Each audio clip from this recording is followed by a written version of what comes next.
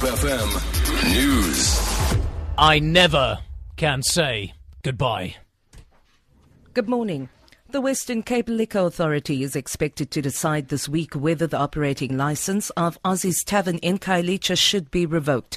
The licence was temporarily suspended last month pending a Section 20 decision by the Liquor Licence Tribunal in the province.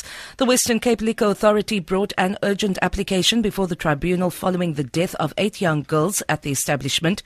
It is alleged that panic was caused when a gun went off, resulting in a stampede. The victims were between the ages of 15 and 23. The hearing is expected to last for 4 days. SABC Chief Operations Officer Hlaudi Motsoeneng says there isn't enough transformation in the media. He was speaking at an SABC The New Age Business Breakfast with a number of media leaders, including City Press editor Ferial Haffajee in Sandton, Johannesburg. Motsoeneng has stressed the importance of objectivity among journalists. Media, there is no transformation here. SABC, there is transformation. And I'm going to tell you, when you all these journalists, they come for press conference, they are just afraid to come like Muntali. They will tell you, you know what, we have been informed to take this angle, which means that is propaganda. The editors, they have already told you, you go there, this is the angle. Even if you can try to explain, they will never take that angle because their mandate is to make sure that they pursue this agenda.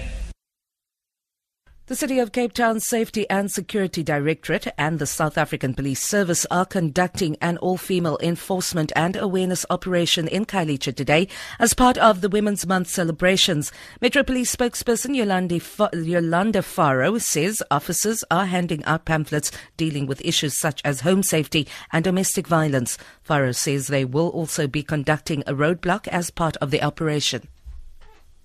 It will be an all-female roadblock, and we will have traffic services there, law enforcement, Metro Police, the South African Police Service, fire, as well as ladies from 107. And then everybody will concentrate on their role. We will also distribute pamphlets at the roadblock, whereafter we will go execute search warrants or outstanding warrants on maintenance, as well as crimes against women and children. And then law enforcement and traffic will also execute warrants in terms of their functions.